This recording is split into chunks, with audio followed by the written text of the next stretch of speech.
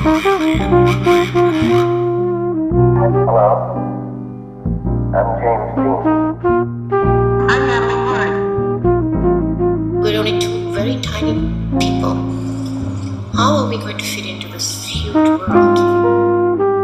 Maybe just thinking what you've been up to. You've been so lucky.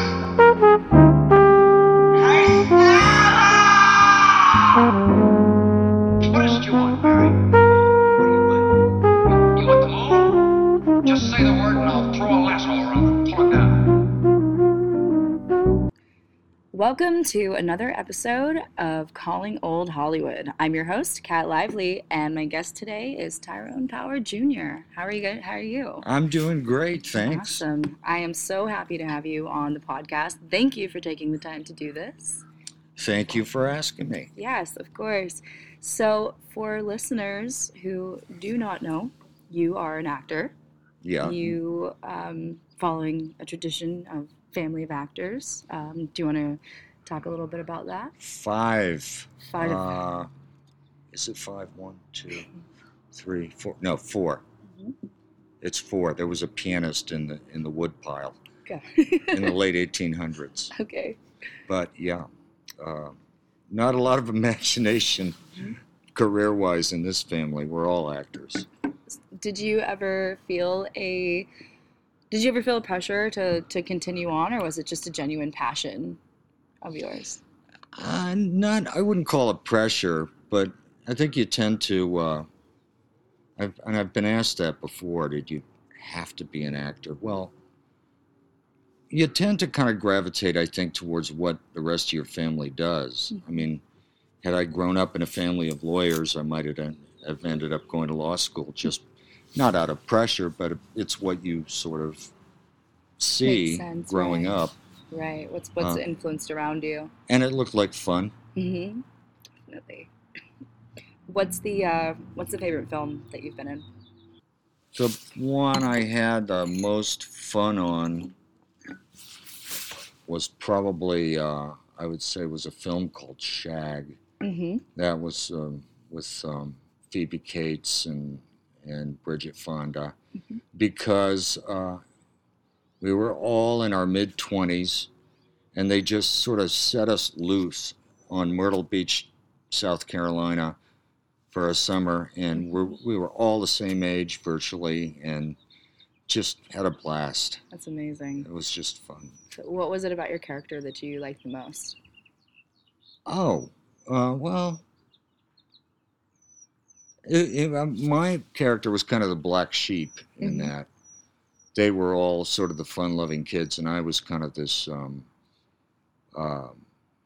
stick in the mud, rich kid. But what I liked about it was trying to find the comedy in it. Mm-hmm. Definitely. Trying to have him be bumbling a little bit. For you, a lot of different actors have different processes, different methods. Are you a method actor, or how do you, whenever you've gotten into a character, what has your process been to kind of put yourself into play a convincing role? That's a tough question. Process is really a hard thing for an actor to talk about, because everybody sort of has a different one. Mm-hmm. And it doesn't matter how you get there, it's getting there. Definitely. Like whatever. And it can be something as simple as a prop can give you an insight, or a person that you know or that you've met, or sometimes it's a little mysterious. It's hard to talk about. Definitely. But you want it to be as honest as you can make it. Mm-hmm. Yeah, as methodically as possible, whatever that takes. That's definitely. Yeah, the whole thing about method is, which I guess probably I don't have a whole lot of patience for, is that some actors just go so far that they can't shut it off. They take it home with them. Mm-hmm. Like if they're playing a certain character, they are that character for 3 months, and you don't dare go out and have dinner with them, because They're going to be in it's that going to be character. annoying. Yeah. Yeah, so I always kind of believed when they yell cut, that's a wrap. Mm-hmm. You leave it there Definitely. and then pick it up the next day. Leave the work at work type thing. Definitely. Before we were recording, you were telling me a story because we were talking about the podcast and the reasoning behind the podcast, and you were talking about your family and spending summers. Can you retell that? That was really fascinating. About playing backgammon and being on the porch. Oh, yeah. Well, I have sort of ended up having a doubly interesting family because my father Mm-hmm. passed away actually 2, 3, 4, maybe 6 weeks before I was born. My mother was pregnant with me, and he was on location in Spain. And she ended up remarrying about a year and a half later and married a man by the name of Arthur Lowe, Mm-hmm. who was a producer.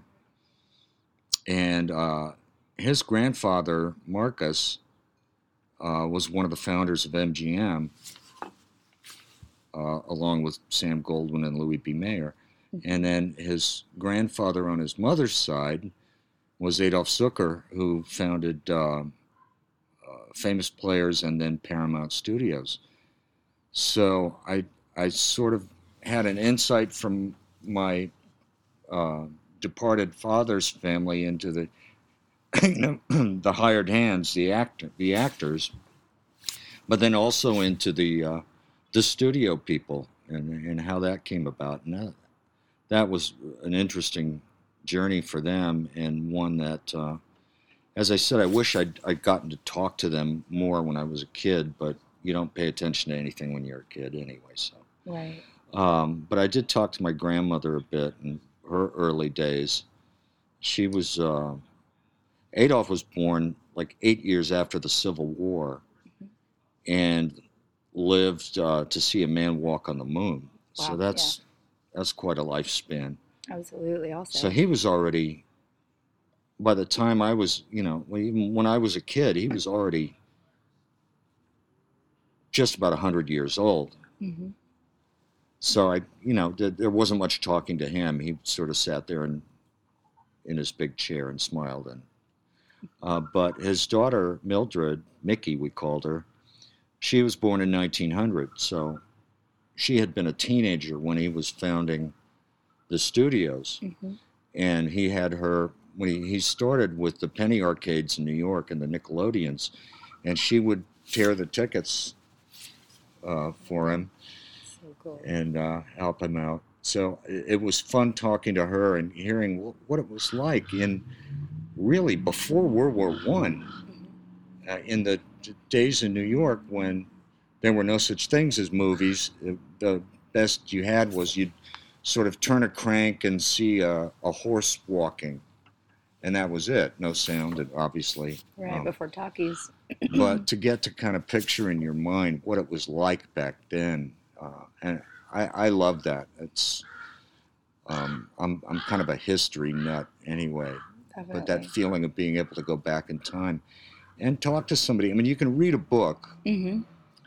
but the people that were actually there that saw that are mostly gone now. Right. To be able to firsthand talk to somebody, because they'll tell you stuff that's never going to be in a book. Exactly. Like, what did it smell like? What did people say? Mm-hmm. I find that pretty interesting. Fascinating. So, Yeah. That was, we're talking about the podcast, and it's just those kinds of things, like preserving them and keeping those documented. It's so important as we get on further in time and get further away from those moments that, that's really the pioneer era, like film, when film was coming out, the talkies, from silence to talkies and right. things like that. We mentioned your dad, Tyrone Power. That must have been, what has that been like for you? Throughout life, having had an experience of kind of only really knowing him on the screen. Well, it's a little bittersweet, of course. I mean, there's always that. It's a weird way to get to know somebody. Mm-hmm. And there are some things that I've seen where he's just being him. You know, there was an interview with Edward R. Murrow, and he did a little bit on. There was a show called, what was it? To tell the truth, or what's my Sounds line? familiar. Both of them, they're kind of game shows. Where they blindfold the judges and they try to figure out what's who my it is. line. I think that's what it was. Yeah. He was on that one time, and it was funny watching him. He would disguise his voice. He came in and he did this voice like this, and they couldn't figure out who it was. But to see his sense of humor, not just playing a role, the good-looking guy who gets the girl in the movie. It's pretty interesting. It taught me a lot about him, and it's kind of sad in a way. I mean, I always wonder what our relationship would have been. What kind of dad would he have been when he wasn't on? Right. Absolutely.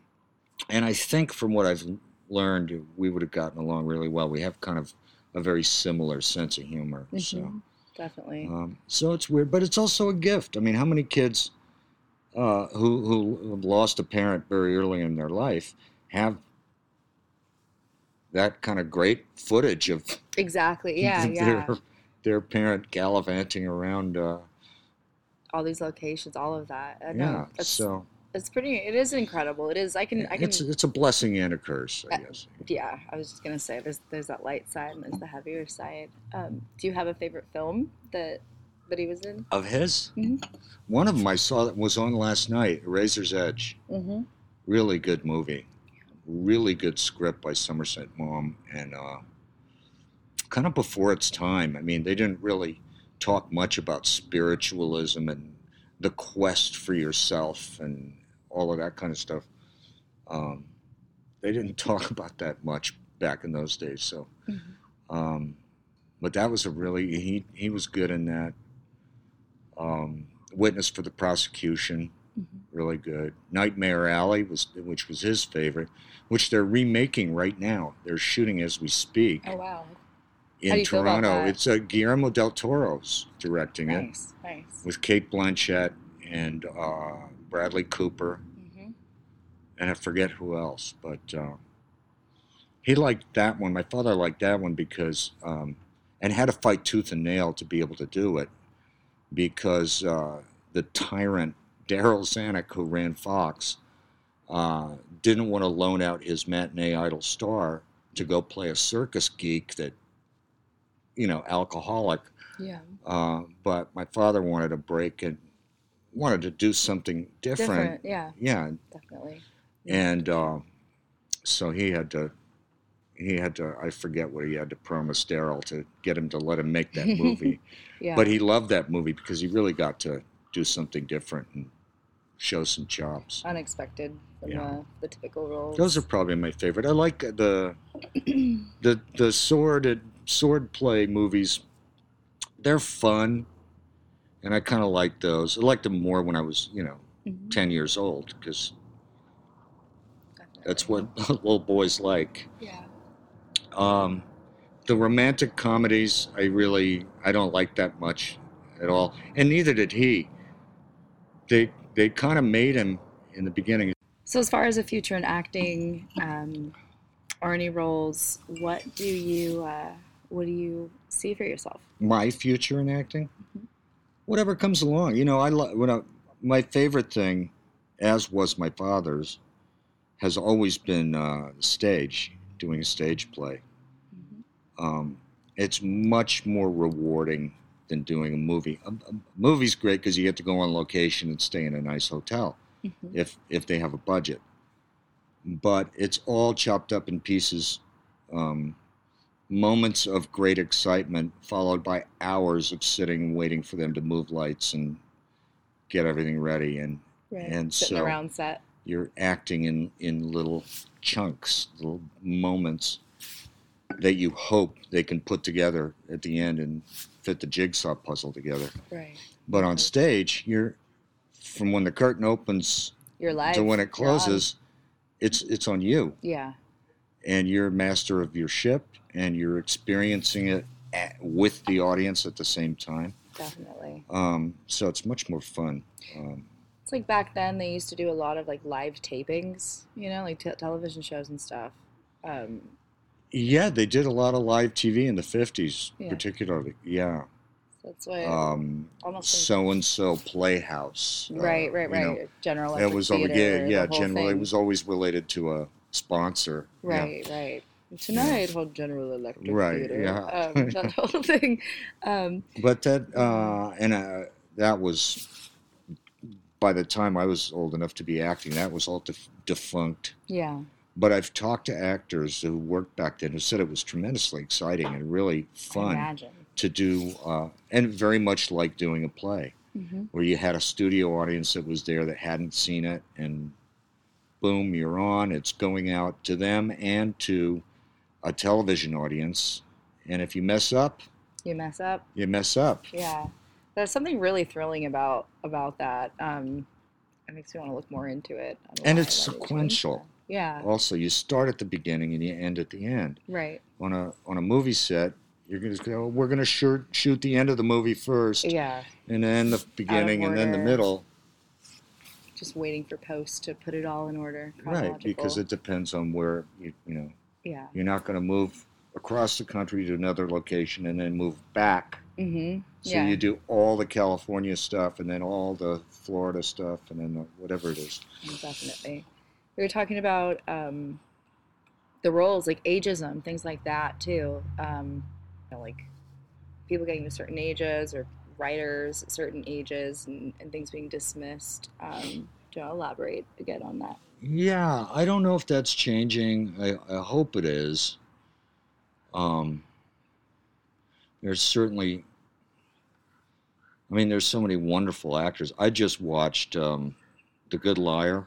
I haven't seen it. Have you seen that? Mm-mm. It's with Ian McKellen and Helen Mirren. Mm-hmm. You want to talk about, if you think a wine gets better with age, there are some actors that just get better and better until the moment they they move on. Mm-hmm. And it's too bad that that there's so much of Hollywood's product is so geared, and it's because of advertising. Yeah. Is so geared to such a young audience. And the rationale is that older people have made up their minds what they're going to buy. They kind of know what they want, and younger people are easily influenced. Mm-hmm. So that's who we're selling to. Yeah. And I think that's a mistake. I think older people, as people are living longer, older people are a bigger and bigger share of the market. Mm-hmm. And also, it doesn't give much credit to young people who I think are smarter than they're given credit for, Yeah, definitely. and are not going to be, totally spoon-fed Mm-hmm. everything. But it's too bad that so much talent goes to waste at a certain age, particularly for women. After 40, the roles dry up, and it makes no sense when it comes to writers. And there's ageism in writing. And how would anyone know how old a writer is? So, the writer sits down with the executive who's deciding whether to hire them to write for their TV show or work on a script. And it says, you're too old, which makes absolutely no sense. Writers only get better with age, first of all. How can I'm like dumbfounded by that. 'Cause And- how can they put an age? It's Because the rationale of a suit, in that, and I don't say that as a compliment, yeah. is younger people aren't going to be able to relate to your writing because you're older. Mm-hmm. In other words, the truth, which is that age is accumulated experience of being around young and old people, Mm-hmm. somehow manages to go right by them, and they think you have to be young to be able to write young. Which which is is not true at absolutely all. not No, not no, that's true at bull. all. That's bull. And if Um, anything, you can add a more kind of acute sense because you can look back in hindsight as opposed to someone who is in the present living through it, because it's more emotion based. Whereas I think if you're older, yeah. looking back, it's like it's more practical, it's logical, you can No, say it with more I've wisdom. actually heard of cases where a writer's been hired, Mm-hmm. done great work on a piece, it's a success, and then been fired when the producers found out how old they were and that they had lied about their age to get the job in the first place. It's a huge success. It's thumbs up. They're making money, and they still fired them. I don't understand that. No, it's I really, don't understand that. it's crazy. You had a question about the films. Yeah, you were talking earlier about the town, was it in Missouri, where they made the movie, and your dad was in, and it saved the economy of the town. Right, yeah.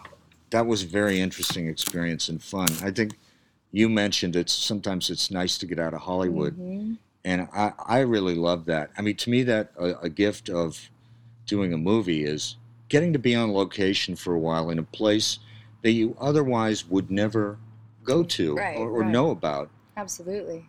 and hanging out there for 3 months and getting to know the people and getting to feel what that slice of life is, Mm-hmm.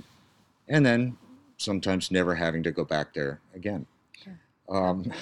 But we went to Missouri. Yeah, it was this town in Missouri where they shot. Yes, I was called. Oh God, it was maybe 5 years ago now. I was contacted by the mayor of Pineville, Missouri, Mm-hmm. and apparently, in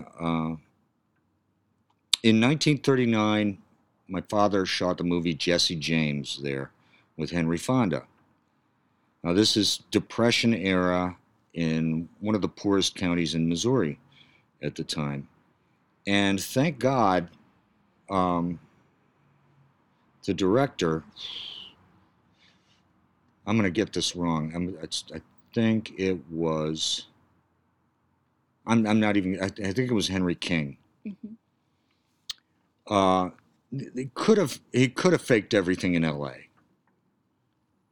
because there's enough geography around LA that you can, and they did that all the time. Yeah. But for some reason they convinced him, he was convinced, and he convinced the studio to allow him to shoot on location in the actual part of the country where the James brothers were running around robbing banks and whatever, trains. Mm-hmm. So they loaded up a train.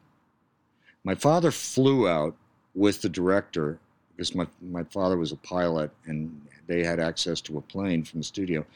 And then the train followed, and with car after car after car filled with wardrobe and lights and every other thing. And this endless, circus train showed up in this little town in southwestern Missouri. And it saved the town. I mean, because everyone got work. I mean, one person, there was a teenager who showed up on the set every day, and my father and Fonda would just pay him all day long because it was in the summer and it was really hot, to just go get Coca-Colas every once in a while. And he'd go and come back, and they'd give him 50 cents.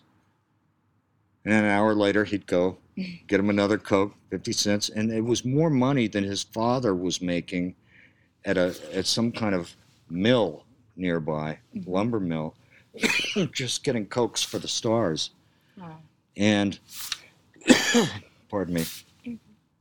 So I went there, and I met all these people, and they have a festival every summer where they're out of gratitude and memory for this movie saving the county. Not only that, all their relatives are in it. They were all extras. So they knew more about the movie than I did. It was running on a loop somewhere in town. I think the courthouse or something like that. And people would go, wait, look, that's my Aunt Judy standing behind your father with the baby in her arms, and that baby is my cousin Clarence. And they knew frame by frame every relative. To them, they were the stars of the movie. Wow. Which is a fantastic thing. It's like their town genealogy was all wrapped up in this movie.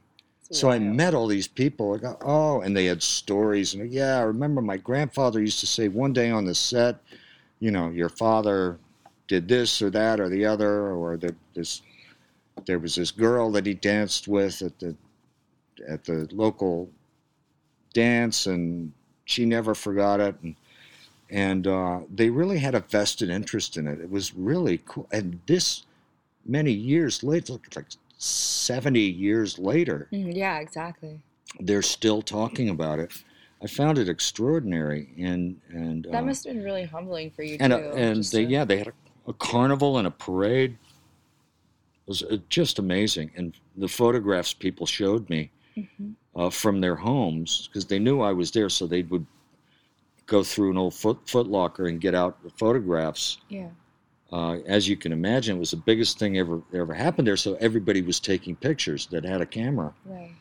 And you saw things that you would never see in a publicity still from the studio, which were all set up. These were like real folks. Yeah. So that was an amazing experience. It really was. It's very cool. Oh. Do you feel sometimes like you've been on a quest to like? Do you feel like you knew who your father was, like through going to film locations and through doing all this? Like it's obviously helped the connection, but do you feel like is it been a really humbling experience for you? I don't feel like I really know him, but I feel like I have a pretty strong sense of him. It's almost like a conquest, like what he would have been like. Yeah. Telling a dirty joke behind somebody's back. At the commissary, or out to dinner with friends where people weren't eavesdropping. It was very funny and could have a very wicked sense of humor. Yeah. But he was a tremendously kind person.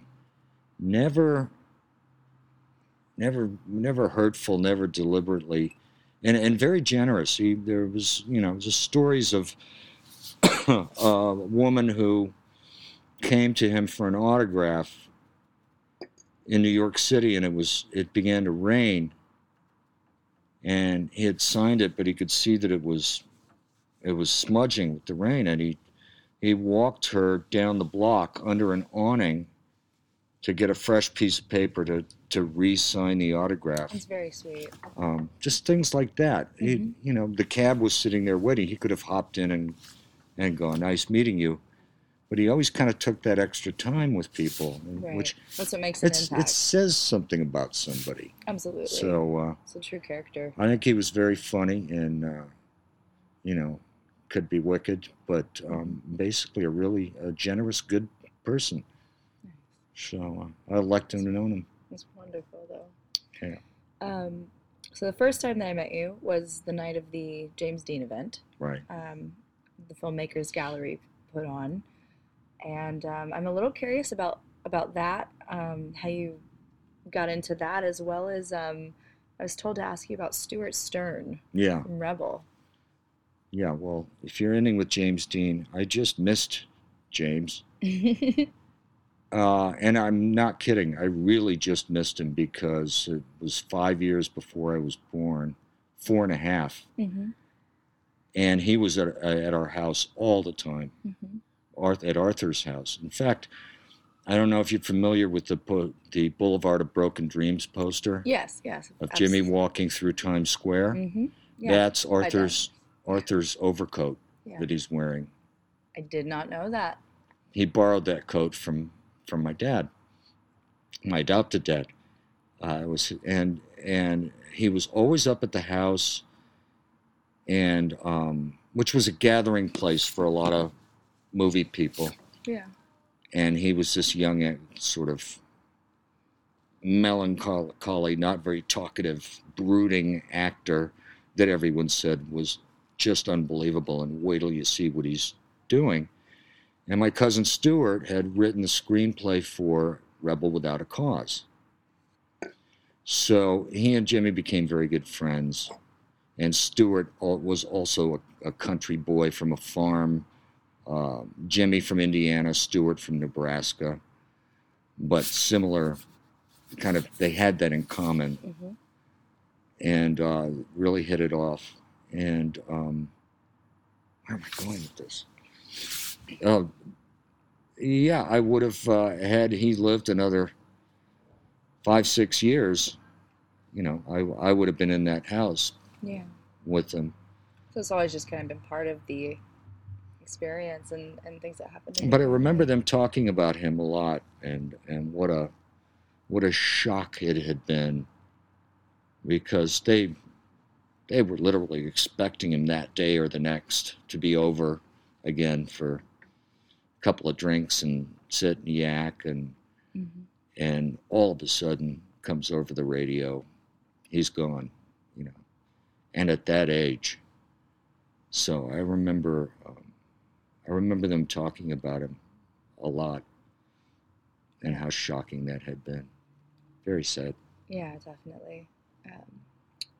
So, is there anything else that you would like to add before we close out the episode? Anything you want to?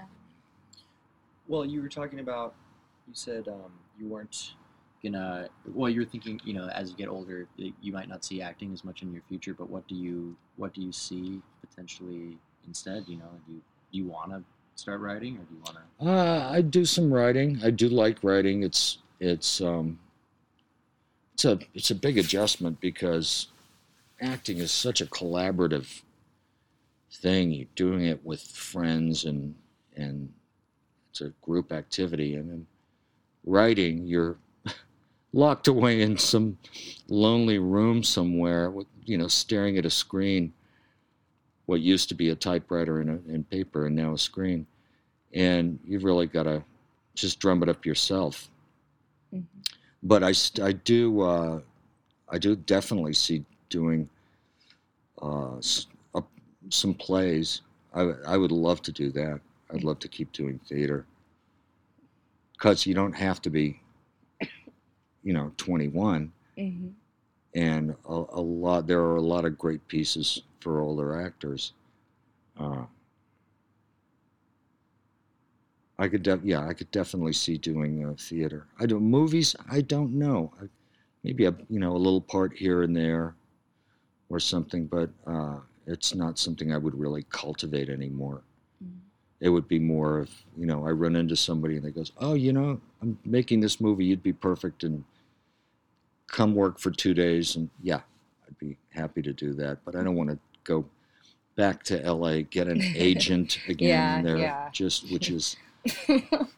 There are a lot of other words for agent, which I can't really say in polite company. Yeah, no. And do that whole making the rounds thing again. Yeah, I don't see. It's doing a lot. That. It's a lot.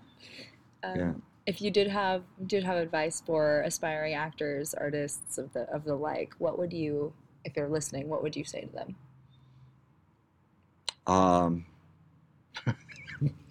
Pick something else. No. That's mean. I'm being facetious. Just don't waste time. Work hard. The train is rolling. You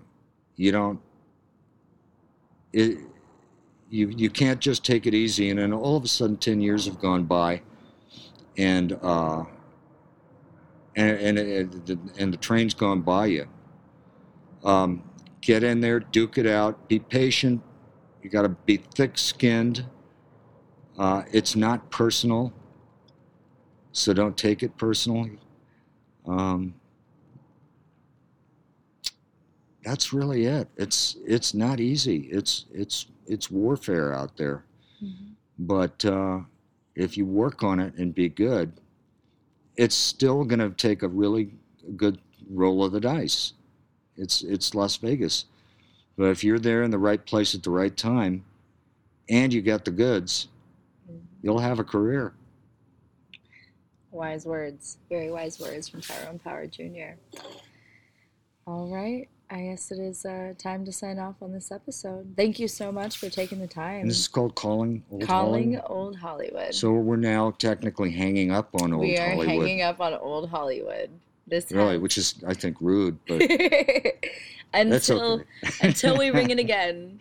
This is Tyrone Power Jr., Cat Lively, signing off. Thank you. Bye-bye. Bye.